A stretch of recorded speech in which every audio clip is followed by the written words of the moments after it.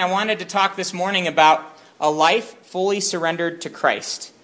And this could be something that all of us think, oh, I'm there, but I don't think any of you think that. We all have room to grow, right? And I think you'll be encouraged by this. So what does it mean to live fully devoted to Christ? Well, we're going to get there, but part of that is the abundant life that Christ promised in John 10:10, right? The thief comes to steal, kill, and destroy, but Jesus said that he came to give life and to give it abundantly. And without him, there is no abundant life. It's all stealing, killing, destroying. It's all emptiness. So he promises something so much more than what this world has to offer. But he calls us to follow him. And until we're in heaven with him, he has work for us to do here. And he has a reason for us to follow him here. If I'm not there, there's a reason for me being here. And that means there's a reason for me to be fully committed to him here today. So every one of us can get something out of this message. So with that, I want to go to Luke 5, 1 through 11. Luke was written by Paul. Luke was written by Luke, Paul's traveling companion, who was also a doctor, who is one of the most noted historians of the age. And recently on our radio show, we interviewed Dr. Gary Habermas, and he said that the book of Acts alone has 84 historically confirmed statements. And that obviously was written by Luke as well. So what we read in Luke is right on the money. It's very accurate. He also said that there's a work right now that is coming up with around 100,000 parallels between Acts and that time period in that part of the world. So it's incredible the number of, and not necessarily 100,000 distinct parallels, but where we see things that Luke referred to mentioned several other times in the ancient world, if that makes sense. He's a renowned historian, and what he tells us is absolutely correct and true. And he even said that in Luke chapter 1, verse 4, that he was saying the exact truth. So we know that this is right on the money, and it directly applies to each one of us. Jesus here is calling Peter, Andrew, James, and John, and he says, and Luke 5, 1 through 11 says, one day Jesus was standing by the lake of Gennesaret with the people crowding around him and listening to the word of God, he saw at the water's edge 2 boats, left there by the fishermen, who were washing their nets. He got into one of the boats, the one belonging to Simon, and asked him to put out a little from shore. Then he sat down and taught the people from the boat. When he had finished speaking, he said to Simon, "Put out into deep water and let down the nets for a catch." Simon answered, "Master, we've worked hard all night and haven't caught anything. But because you say so, I will let down the nets." When they had done so, they caught such a large number of fish that their nets began to break. So they signaled their partners in the other boat to come and help them. And they came and filled both boats so full that they began to sink. When Simon Peter saw this, he fell at Jesus' knees and said, "Go away from me, Lord, I am a sinful man." For he and all his companions were astonished at the catch of fish that they had taken. And so were James and John, the sons of Zebedee, Simon's partners. Then Jesus said to Simon, "Don't be afraid. From now on you will catch men." So they pulled their boats up on shore, left everything, and followed him. So I want to talk about leaving everything and following him, and what it means to follow him and become a fisher of men, to live with purpose, to have the impact on this world that he's called us to. So he's called each and every one of us. And what I love about this passage, we see it in verse 3, is that Jesus takes the initiative with these men. This is not the first call to these same men. The first call was in Matthew 4:19, and they are different. We'll kind of analyze that in a minute, and I think it's significant for what we're stating. But the point is that Jesus went to them and initiated with them. And he called them again, like he did in Matthew 4:19, to follow him and become fishers of men. And this was a very unique call, and you might know this, but the rabbis of Jesus' day were totally different than this. They waited for the best of the best to come to them, and then they would only select the best from the best of the best to follow them. So they were just looking for the cream of the crop. And the fishermen and other lay people in society were people that long ago had been considered not the best of the best and not worthy of going on to follow the rabbi. And here's Jesus approaching them. And he's not coming to them the way the rabbis would. You've heard of the yoke of the rabbis, all their teachings and everything that they demanded of their followers. And we read about that even in Acts 15:10. Jesus calls his disciples, us, to something more. In Matthew 11:28 through 30, he says, "Come to me, all you who are weary and burdened, and I will give you rest. Take my yoke upon you and learn from me, for I am gentle and humble in heart, and you will find rest for your souls. For my yoke is easy and my burden is light." So he's coming to them, approaching them in a way that nobody else did in this society, and he's calling them to follow him in a way that nobody else followed a rabbi in this society. This was very dramatic. And Jesus called them for this purpose, for his purpose of seeking and saving the lost, of becoming fishers of men. This was interesting. Craig Keener notes that like Moses' experience as a shepherd, David's as a commander, and Joseph's as an administrator, the background of these disciples as fishermen can provide them a perspective that will help them for their new task. Fishermen were brave. They had to brave stormy seas and all these types of things. They were fearless. They were perseverant and persevered even when they didn't catch fish, as happened the night before this passage. And they were determined. They were faithful. They knew how to work as a team. Again, that's exemplified in this very passage. And it was with those characteristics in mind that Jesus called them to come and follow him and become fishers of men. And I want to make a note that each one of you are the same way. When Jesus called you, it wasn't just because he randomly thought he'd call Dean. He saw in Dean unique characteristics that he put in Dean that he wants to use for his purpose of reaching this world for himself. So you're unique. You're not just random.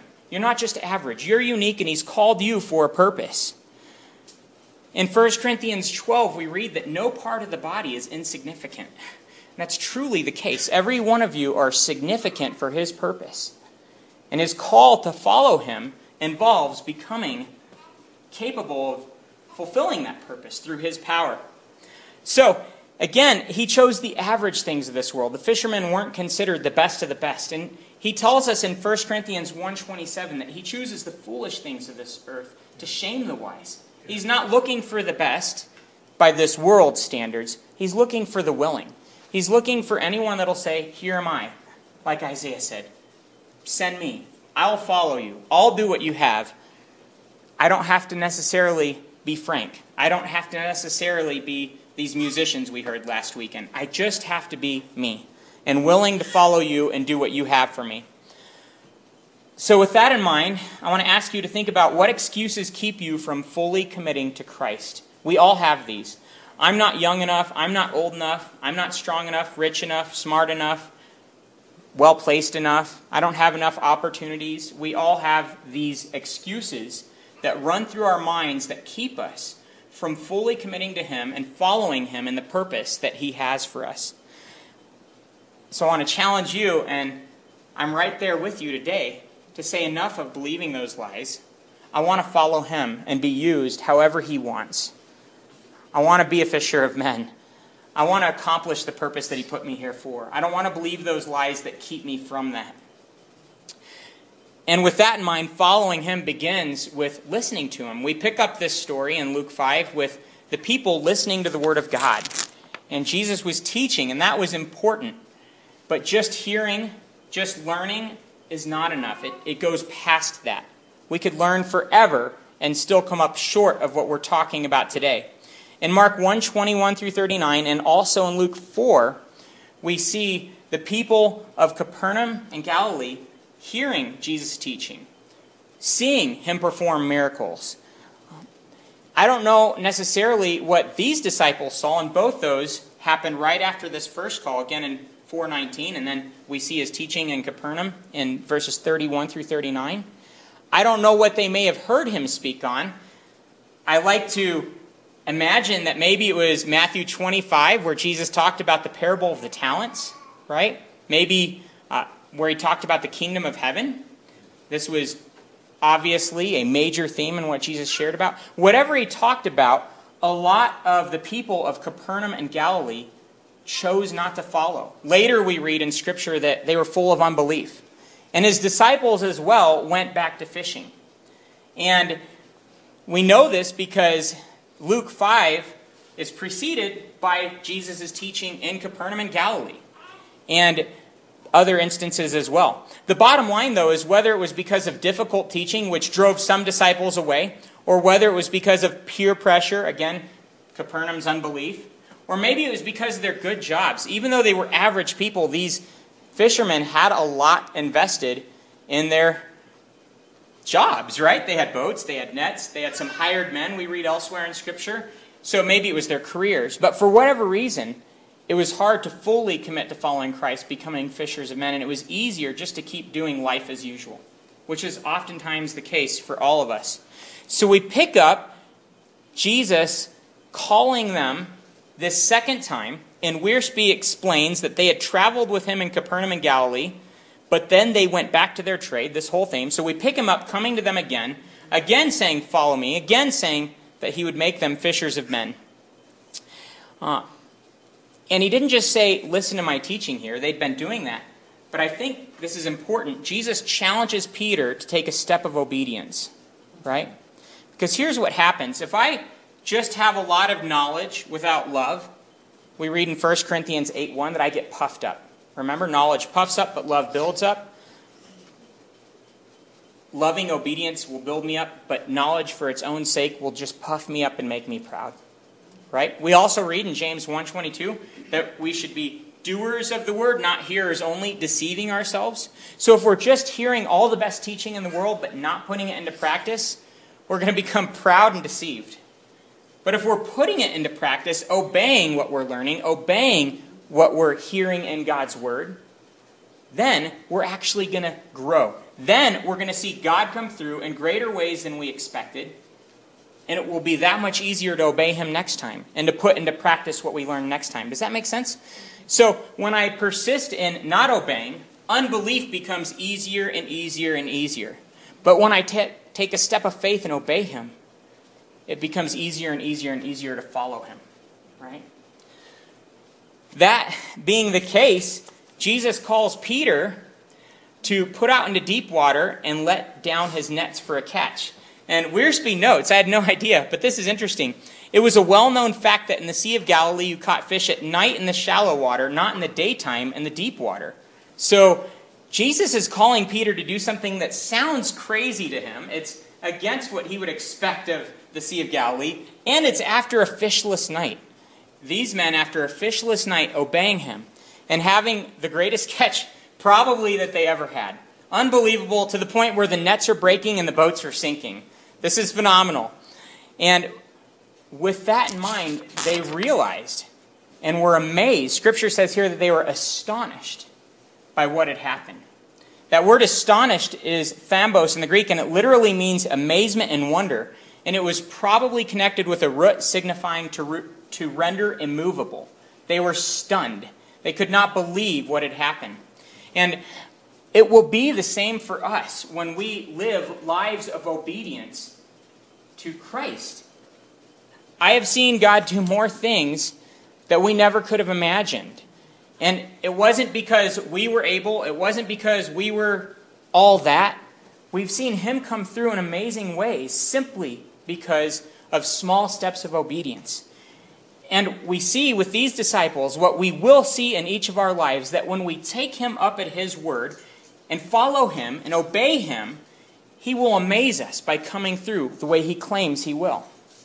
And what he does is so much more amazing than anything that this world could ever offer. And that's this upward spiral. The downward spiral is, I disbelieve, I don't obey, I see the negative consequences of my own sin, I attribute that to God, like Proverbs says in 19:3, the fool rages against God, right, because of his own sin. It's a downward spiral. The opposite is, I take him up on his word, I obey him, and he comes through in a way nobody else can, and surprises me, and amazes me, and astonishes me with his own goodness, leaving me more excited to follow him. That's this pattern of following him and obeying him. Not just hearing, but putting into practice and obeying what I hear and what I learn from him. And that leads us, like the disciples, to a point of saying, I'll leave everything to keep following him. There's nothing that's better than that. There's nothing that's more exciting than following him. And it's not just exciting in a bowl of cherries kind of way. There are hard times. We had some people over recently and they said, wow, it sounds like everything's always going great in your ministry. And I said, honestly, there are some really hard times. And we have some really difficult issues that we have to persevere through. And it's not just all excitement.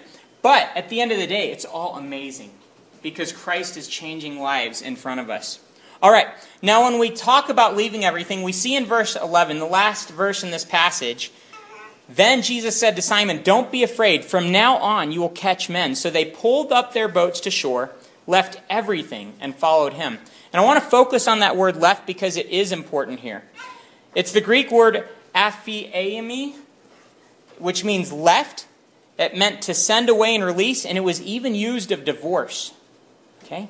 So these disciples were literally willing to divorce themselves from their careers, to divorce themselves from their friends, maybe, that didn't believe in Christ. They were willing to divorce themselves from all this stuff and follow him.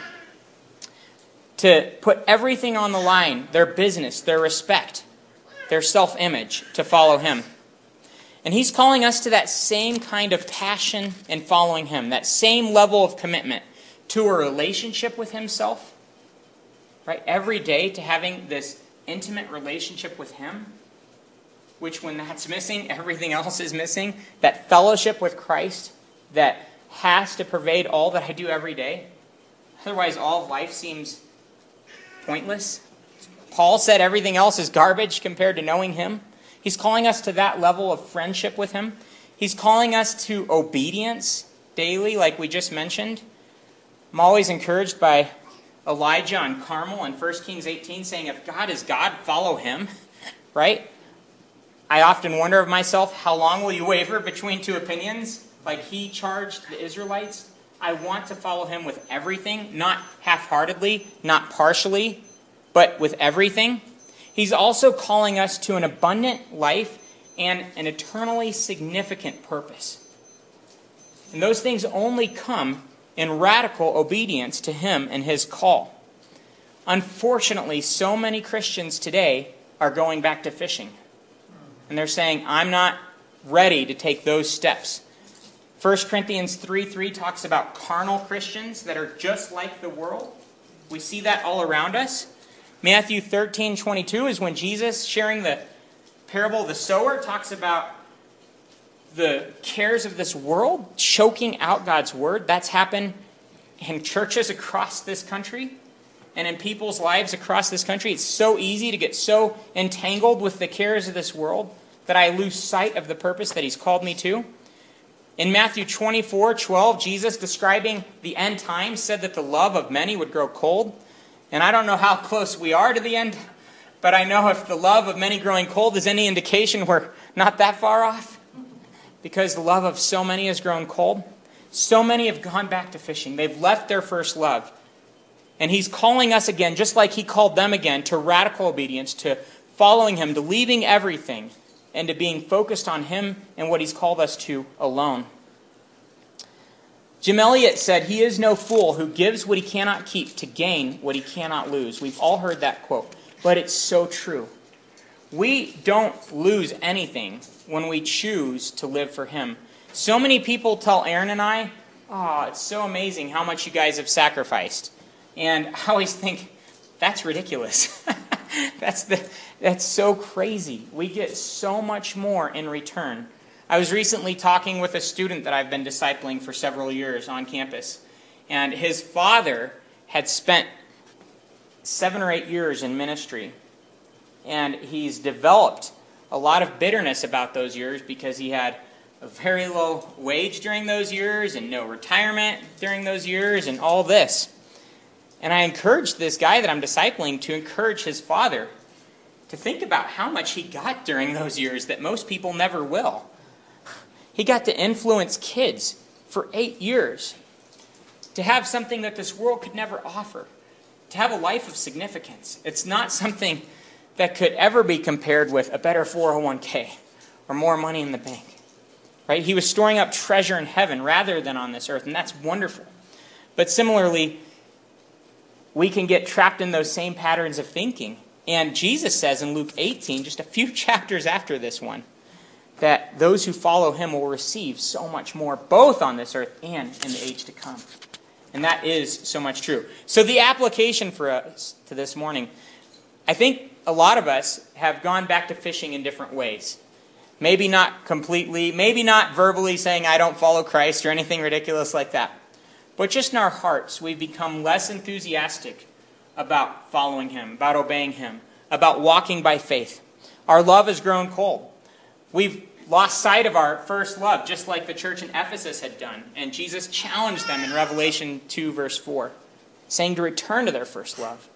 Right? And I want that to be my heart, to come back wholehearted to following Him. Putting everything on the line to obey Him. Divorcing myself from everything that's opposed to Him to follow Him wholeheartedly. Not being distracted by the cares of this world or other issues. And just like Jesus called these disciples a second time, we even see that after He dies, they're back to fishing again. And Jesus calls them again, calls them to obedience again. They see another miraculous fish catch again. And He again calls them, Peter specifically, to feed His sheep, right? To be involved in doing His work as fishers of men.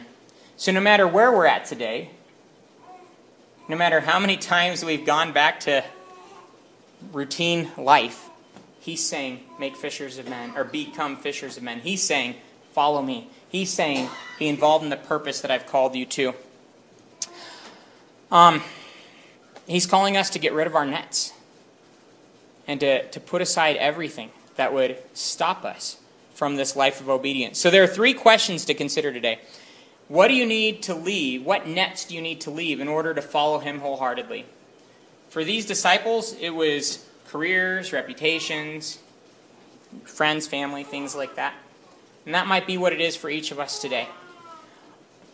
Again, I'd like to ask, what lie do you need to quit believing in order to follow Him completely? Maybe I think I'm too young, or I'm too old, or I don't have enough money to make a difference, or I'm just average. I don't have that many special talents. I'm not good looking enough. I'm not smart enough. I'm not well liked enough. The list goes on and on. We do crush fear with these students every year, and the insecurities that stop people dead in their tracks are a millionfold. So which one stops you in your tracks? And which one do you need to say, never again am I going to believe that lie, but rather I'm going to follow Him wholeheartedly? And finally, what specific step of obedience is He calling you to take? I think we all know what that is in our lives. Usually we know, this is something God's called me to, and I'm not ready to fully jump in, right? It's scary, it takes a risk. The first big step that each of us need to take, and a lot of us have taken that in here, is to surrender our lives to Him. And I'd be crazy not to speak the gospel when I speak. One of the speakers at the event last week butchered the gospel the second night, and it was pretty terrible. We were supposed to do the altar call, and there was nothing to respond to because this guy obliterated the gospel. And afterwards, I told the team, the evangelism team, I said, if you ever screw anything up, don't screw that up. If there's ever anything you want to get right, get the gospel right. You can mess up everything else, but get that right, especially when you have several thousand people listening. There aren't several thousand people here this morning, but I'll say again that Jesus loves every one of you more than you can imagine. His thoughts for you outnumber the sand of the seas. He's loved you with an everlasting love. He desires that you would live this life with Him, in a relationship with Him, and have an eternity with Him in heaven. And just as a side note, the history totally confirms that Jesus lived on this earth, that He conquered death, and that He rose again. The Bible does say, though, that each of us are sinful and that we're separated from God. And because of my own selfishness, I can't experience His love, His plan, the abundant life He offers, or the salvation that He provides. And left in my sin, the Bible says that hell is real and that I'll spend all of eternity there apart from Him. That's a tragic thought. I shared this with a student once, and he said, if that's true, why are you Christians always smiling? I said, well, it gets better. There's good news. That is true. And the good news is that Jesus came and lived a perfect life that I never could. And He died on the cross for my sins to pay for them all, so that anyone could say, Jesus, I accept you. and I accept your gift of salvation, and I put my faith and my trust in you. If you've never taken that step to say, I put my faith and my trust in you, and I accept your gift of salvation, forgive me, come into my life, be my Savior and Lord, I'd ask you to do that today, and to come talk to anybody that you know in this church that could help you take your next steps. Additionally, though, if you have taken that step, there's a radical life of discipleship that God's called us to, right? Of divorcing ourselves from everything that would distract us from what He's called us to. Saying, I'm fully committed.